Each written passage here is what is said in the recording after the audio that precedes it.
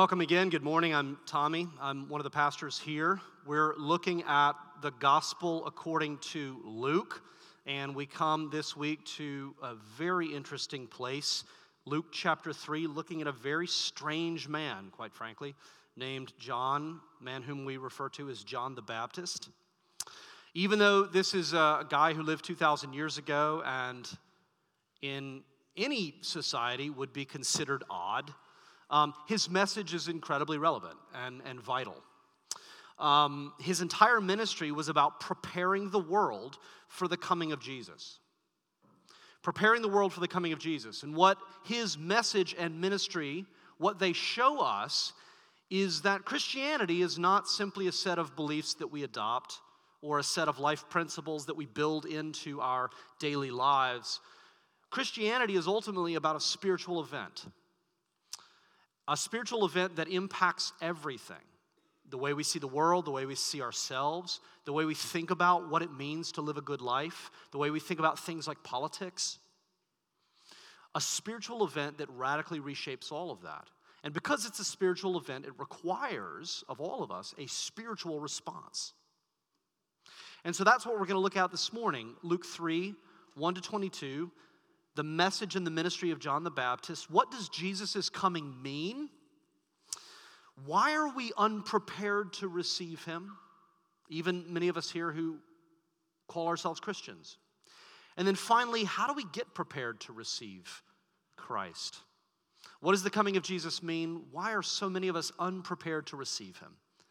And how do we get prepared? Let's pray. Lord, we thank you for your word. But your word alone as written text on a page is not enough. We need your Holy Spirit to illuminate your word, and we need your word to point us to the living word, Jesus Christ. It is because he has come and is here in our midst, that is the source of our hope. The entire reason we've gathered here this morning is not simply to see one another or to sing or to pray, but ultimately to see you, to receive you. And we pray that you would prepare us through your word to do just that. In your son's name, amen. So what does the coming of Jesus mean?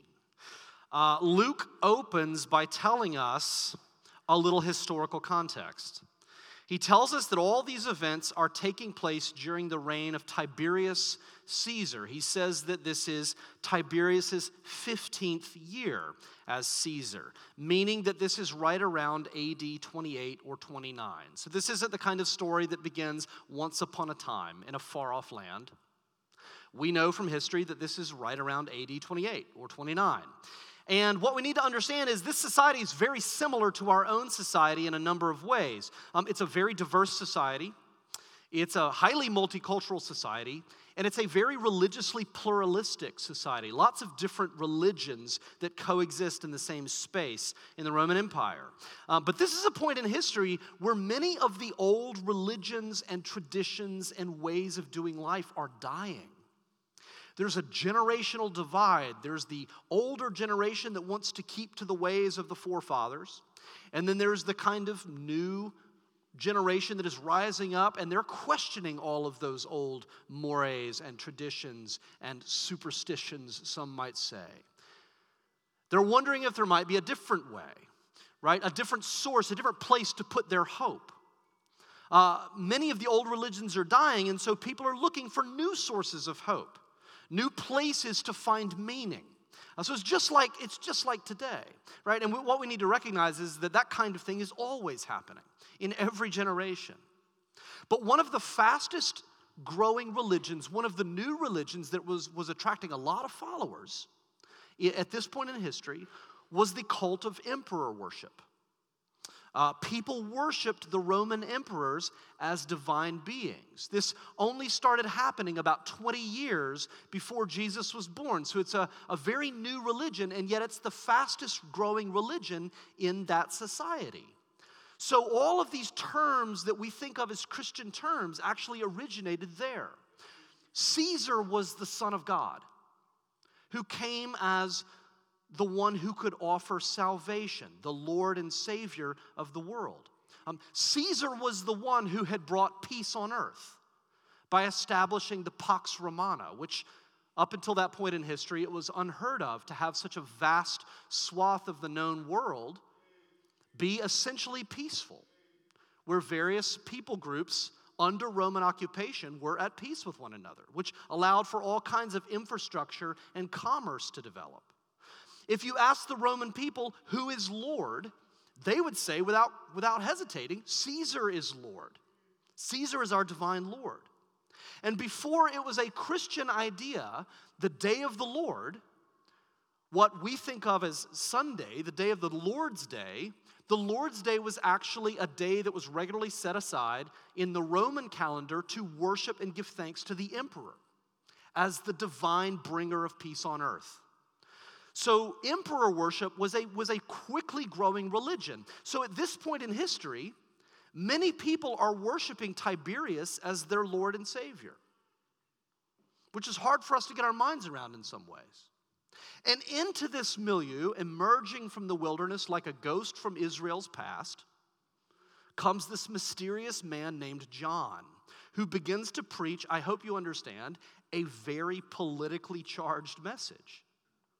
He quotes from Isaiah 40. Prepare the way of the Lord. Make his paths straight. And Isaiah 40 is all about the promise that one day God is going to send a king unlike any king anyone has ever seen. Because when this king comes, all of the valleys will rise up to meet him. All of the mountains will bow down before him. All of creation will unfurl itself like a red carpet to welcome this king home.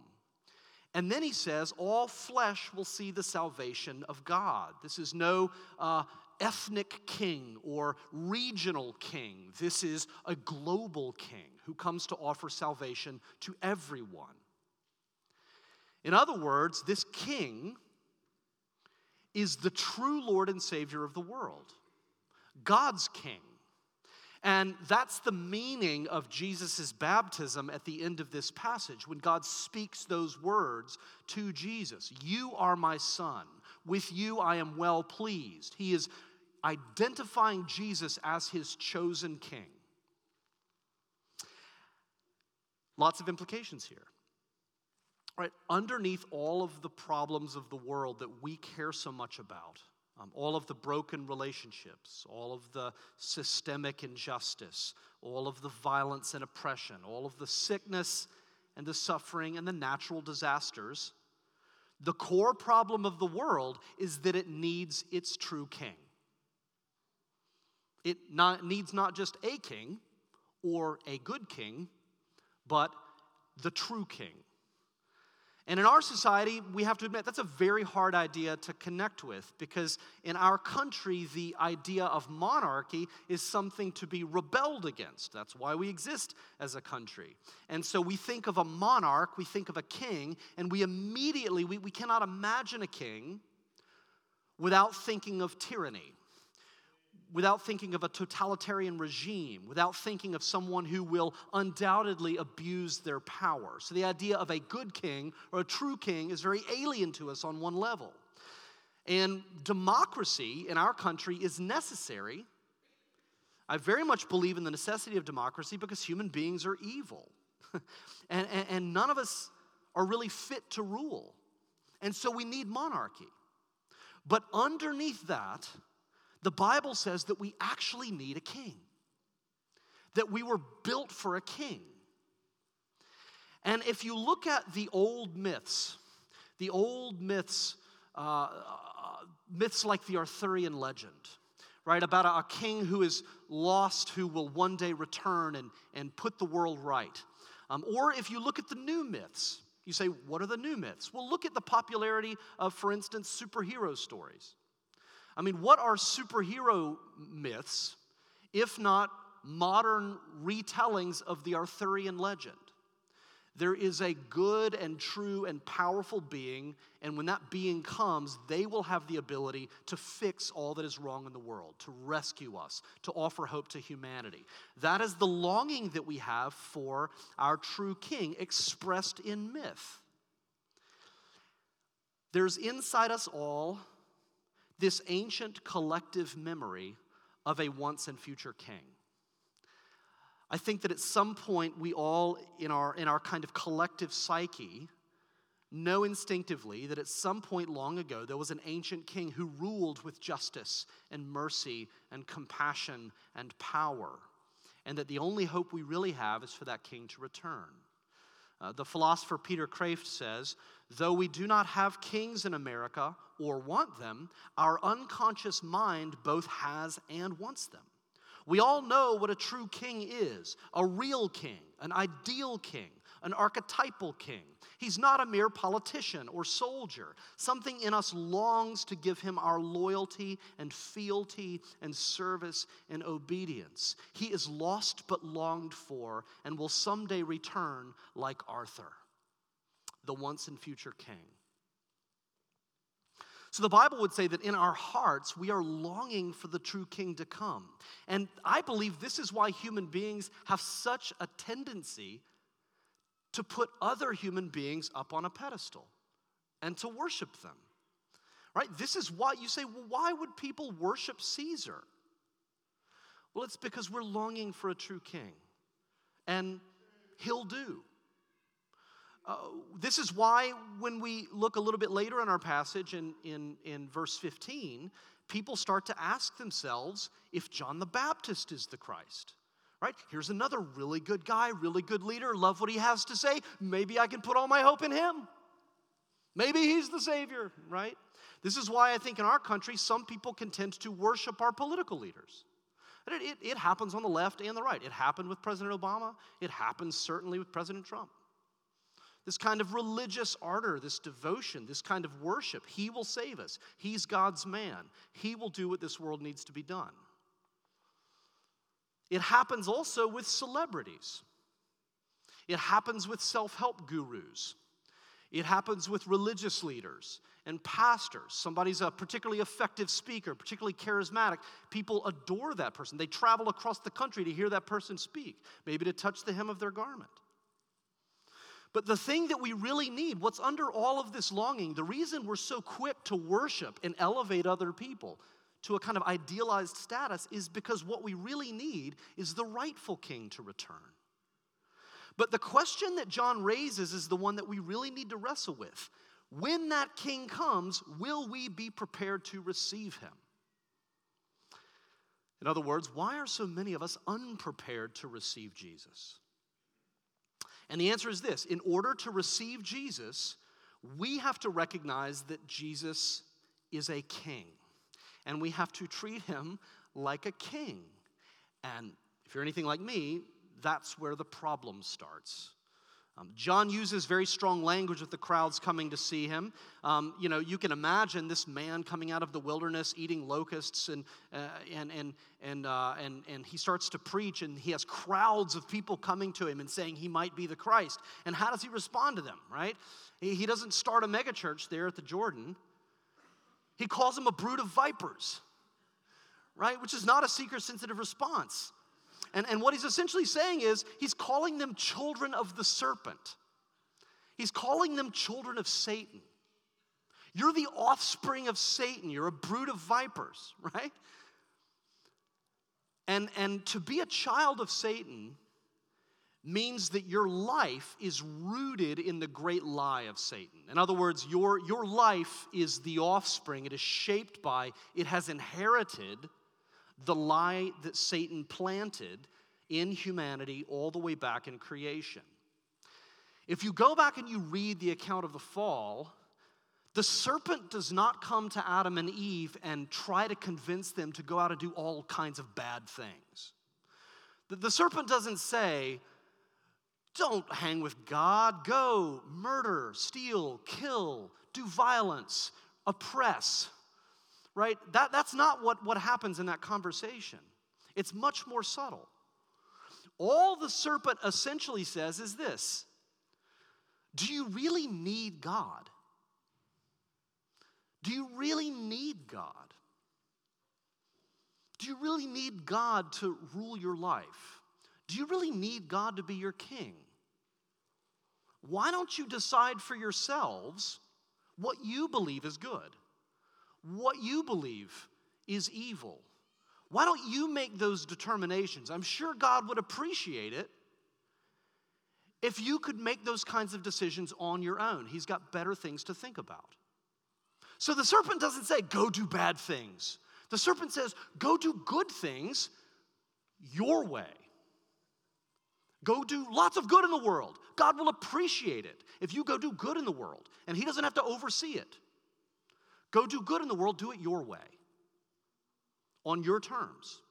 You know, it's noteworthy that the woman she doesn't look at the tree and say, now I'm going to stick it to God. In your face, God. She looks at the tree and sees that it's good for food. This is a good thing. I'm going to do good. God will appreciate that. And so we need to understand that human beings are alienated from God for different, very complex reasons. I mean, there are certainly people out there that do bad things by most people's standards. They hurt others or steal or murder, certainly. But most people are alienated from God not for those reasons. Most people, if you look at their lives, live good lives. There are lots of people out there, especially in places like Washington, D.C., who live good lives by the world's standards. You know, they want to love their neighbors. They want to be kind. They want to do good in the world. They want to relieve suffering. They want to lift people out of poverty and oppression. They want to do that. That's why a lot of people come here. So there are a lot of people who do good, but they simply do good on their own terms. And this essentially describes, I think, what has happened in the West over the last few centuries. You know the very well-known passage from the Old Testament, Micah 6, verse 8. He has told you, O man, what is good. And what does the Lord require of you but to do justice and to love kindness and to walk humbly with your God? Go to a Christian conference and you're very likely to find people with that tattooed on them somewhere. It's a favorite verse, maybe in Hebrew. It's a very favorite verse of many people. Here's what it is to do good, right? Do justice, love mercy, or love kindness or mercy, and walk humbly with your God.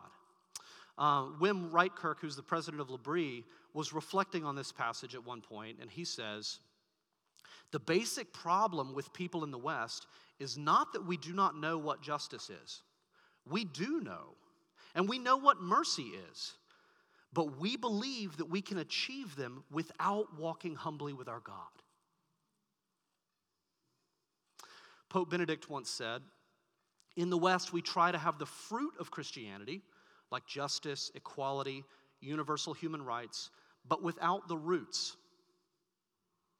And he said that when we do this, he predicted, this is 10 years ago, society will inevitably collapse into a loose collection of shrill special interest groups. It's prophetic. Right? So now we live in a society where everyone has their own concept of justice and mercy. Everybody loves justice. Everybody wants to do mercy. But what does that mean? And everyone believes that he or she is on the right side of history. And everyone wants to claim the moral high ground. And so much of our society is like a gigantic battle of King of the Hill, where everybody wants to claim the moral high ground. And everyone is happy to signal their virtue. Here's how I'm doing good in the world. But almost no one really believes they need a savior. No one really believes they need a king.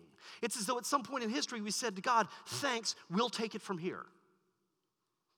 We'll do a better job without you. And so many people think, and I think a lot of Christians think, as long as we're doing good in the world, what does it matter? The end justifies the means. Who cares how we get there? If we're doing good in the world, isn't that all God cares about? And so we're happy to see Jesus as a spiritual sidekick. We are happy to see Jesus as a social justice warrior or as a source of personal inspiration, but not as our Savior and certainly not as our King. And what we need to understand is, in the words of Pope Benedict, when we desire the fruit of Christianity without the roots of Christianity, that's evidence that we are actually rooting our lives in the lie of the serpent. That we are children, offspring of vipers. Because we have come to believe that we don't actually need God to be our king, and that we can do a better job of doing good in the world without him. And so John's message is this: the king has come. So now is the time to prepare your heart. Prepare the way of the Lord. So this leads us to the final question: how do we get prepared to receive Jesus? Not just the bad people, so to speak, but the good people. How do good people prepare to receive Jesus? It's a lot more complicated. The word John uses is the word repent. And repentance means a total 180-degree turn away from your old way of life in order to embrace a new way of life. And repentance requires two things that we see in John's message. It requires putting down new roots, and it requires bearing a new kind of fruit. So new roots and new fruit. So I'll just describe these briefly. New roots, we see this in verse 9. John says, even now the axe is laid to the root of the tree. Right? And he's talking to people who are assuming that because of their heritage, because of their bloodline, that they are automatically in with God. And so John essentially says in this passage, listen, if God merely wanted children of Abraham, he could raise children of Abraham up from the stones. It's not about that. Likewise, if all God cares about is justice, if all God cares about is justice, God could end poverty or racism tomorrow with a snap of his fingers. He doesn't need us to do that. And that's hard to hear. But what we realize is that God doesn't just want those things to end. There's much more going on here. God is after a 180-degree heart-level turn away from our own plans and agendas and toward God and his plan of salvation and renewal. You know, there's that great story that N.T. Wright tells from Josephus in the first century when the Jews are planning a revolt against the Roman occupiers, and he hears of this, and Josephus is in good with the Roman aristocracy, and he knows that if these Jewish rebels actually rebel, they're going to get slaughtered, they're going to get wiped out. And so he goes to the leader of this rebellion. He meets with him in secret to try to convince him not to go on this suicide mission. And he uses this language: repent and believe in me. In other words, you have a way that you think you want to do good in the world, but that road, as good as it seems, is going to lead to disaster. Abandon your plan of goodness, abandon your agenda, and trust my way. And Josephus had a different plan, a different way that he believed would be more effective in dealing with the Romans. And so he said, don't do this, it will lead to disaster. Repent and believe in me. And this is the message I think that we need to hear. Absolutely, God wants to end justice. Bring justice. Absolutely, God wants to end oppression. Absolutely, God wants to put the world right. But what God is ultimately after is our hearts. And the first thing the gospel does is to tear out the lie of the serpent by the roots. It puts the axe to the root of the trees. It tells us God doesn't need our good works. God desires our hearts. He desires our love and devotion. And here's the hard, complicated, but necessary truth. If the good works that we are doing in our lives lead to us needing God less, then they're not good. If the good works that we do make us more independent and more autonomous from God, then they are in a way evil. They may lead to good outcomes. But we've lost sight of the forest for the trees. Right? We feel like we're winning a battle, but we're losing the war because our hearts are lost. In Jesus' earthly ministry, while he did many good things like heal people and cross racial and social barriers and demonstrate all of these evidences of what the new kingdom, the new creation would be like, there are many, many, many other good things that he didn't do. There's a whole lot that Jesus could have done in terms of social good that he didn't do. Because the reason that Jesus came was to give his life for his people, to save us from the lie of the serpent. The reason he came is to pour out his love into the world, to restore the kind of relationship that God desires to have with his people. Somehow, for some reason, God's way of renewing the world is to partner with people who love him and work through them. That's how he desires to do it. So the gospel puts down new roots in our hearts. We realize that in order to win our love, God poured his love into our lives through Jesus. And then we begin to realize that because that's what happened on the cross, there's nothing that we can do to make God love us any more or any less. And that because of the cross, just as God said to Jesus after his baptism, so he says to us, "This is my beloved child, and you I'm well pleased." And when you hear those words, not just applied to Jesus, but applied to you, when you hear God's voice saying to you, "You are my beloved child, and you I am well pleased, and you I delight," that begins to put down new roots in your heart. New roots. And then John says, bear fruit in keeping with repentance. Now that you have this root that came through your repentance, now bear fruit out of that new source. Out of that place of love and assurance, new fruit begins to grow. And here's the key. It may look exactly like the old fruit, right? It may look indistinguishable from the old fruit. You want to do justice. You want to love mercy. You want to liberate the oppressed. You want to see society become more just, right? You want soldiers to be content with their wages. You want tax collectors not to abuse and extort money from their own people, right? You want all of these things to be true. But the motivation is completely different. And that actually matters. The motivation is different. The roots are different. Because all of those good works are flowing out of a love and dependence on God. And when your motivation is different, it changes everything. Because it means you can do good works in the world, but there's no desire or temptation to signal your virtue. Because the gospel is tremendously humbling. It's tremendously humbling. And so we can do good works, but from a place of humility. And it means that when we do good works, we don't look down or judge people who don't seem as concerned as we are about this or that said issue. Because again, we're coming from a place of absolute humility. And we don't go and do good in order to glorify ourselves. We don't go and post when we go and serve at some place of need. We don't post a dozen pictures of it online for everybody to see. We don't feel that need. Because the only glory that we desire is to see God glorified.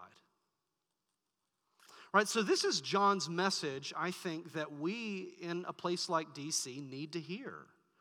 The true king of this world has come, and his name is Jesus Christ.